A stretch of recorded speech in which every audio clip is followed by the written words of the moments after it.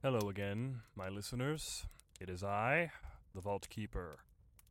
Now, today, the Vault requires something new, and it seems to be wishing to go for someone rather famous, looking at this story, and the fact that the Vault has seemed to have gone for a forest theme. We have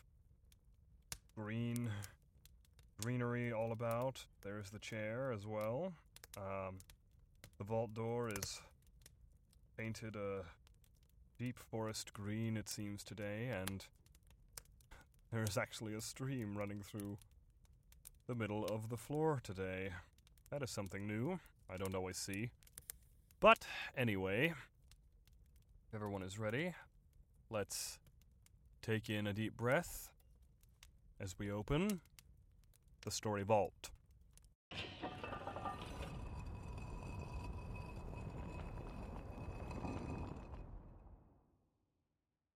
The Road Not Taken by Robert Frost. Two roads diverged in a yellow wood, and sorry I could not travel both. And be one traveler, long I stood, and looked down one as far as I could, to where it bent in the undergrowth.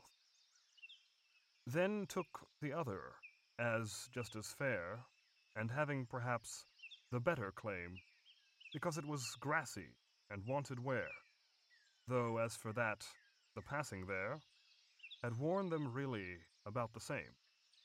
And both that morning equally lay, in leaves no step had trodden black.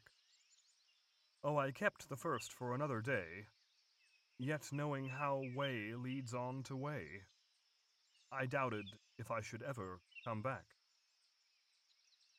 I shall be telling this with a sigh.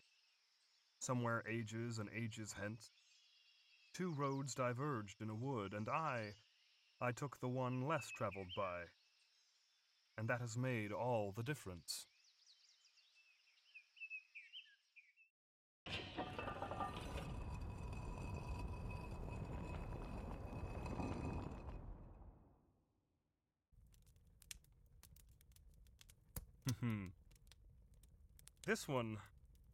This one is probably one of Robert Frost's most famous works, and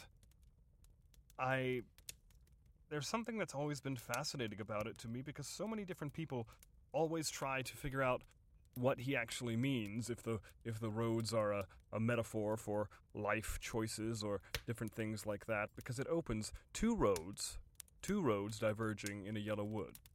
And the writer says he's sorry he cannot travel both roads.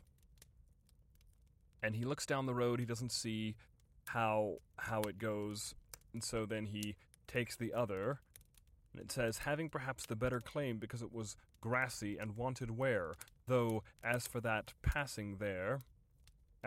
passing there had worn them really about the same. So it could be two different life choices, that two different life paths that looked similar, that two choices that looked like they were the same, but in actuality were very different.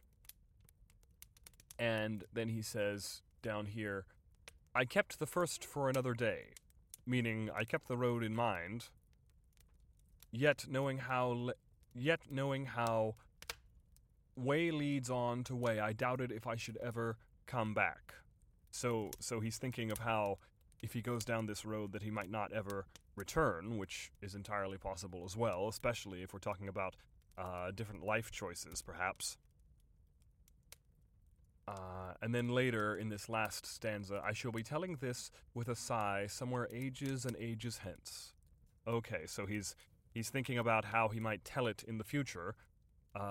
Two roads diverged in a wood, and I took the one less traveled by, and that has made all the difference. So, two roads, possibly representing life choices, or some choice that he had a chance to make in life to find if he was going to take one or the other.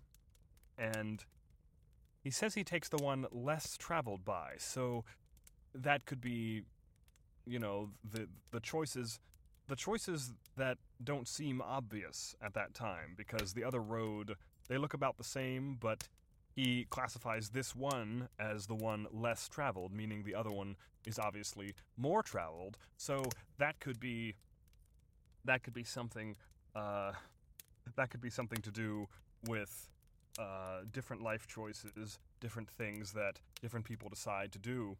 And I took the one less traveled by, and that has made all the difference. So I always took this one to be about choices, to be possibly metaphors for choices to be made, or life in general, or perhaps certain very important choices in life.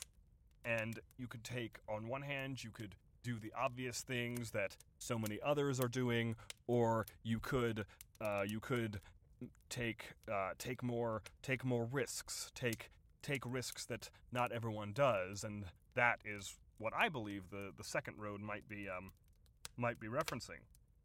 Of course, I am not the author, and I did not write this one, but that's what I like to think of anyway. And I also have to take a moment to just appreciate. I don't know if Mr. Robert Frost. I don't know if that was a pseudonym of his, or if that was his real name. I really need to look that up. But I always loved the name Robert Frost. It just sounds like a really cool name. It sounds like the hero in a story, or maybe the villain of the story. Either one could work. But I really, really enjoyed this poem. Also, because it's so open-ended.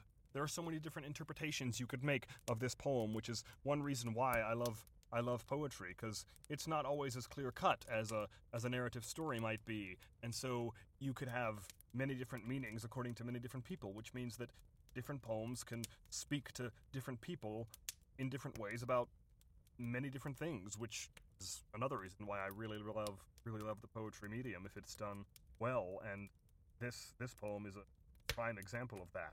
I'm pretty sure nearly everyone had to read this at some point in school, and I know why, because it's that good, and it really makes you think over certain things of how it could be interpreted, and it also facilitates discussion, usually in academic environments.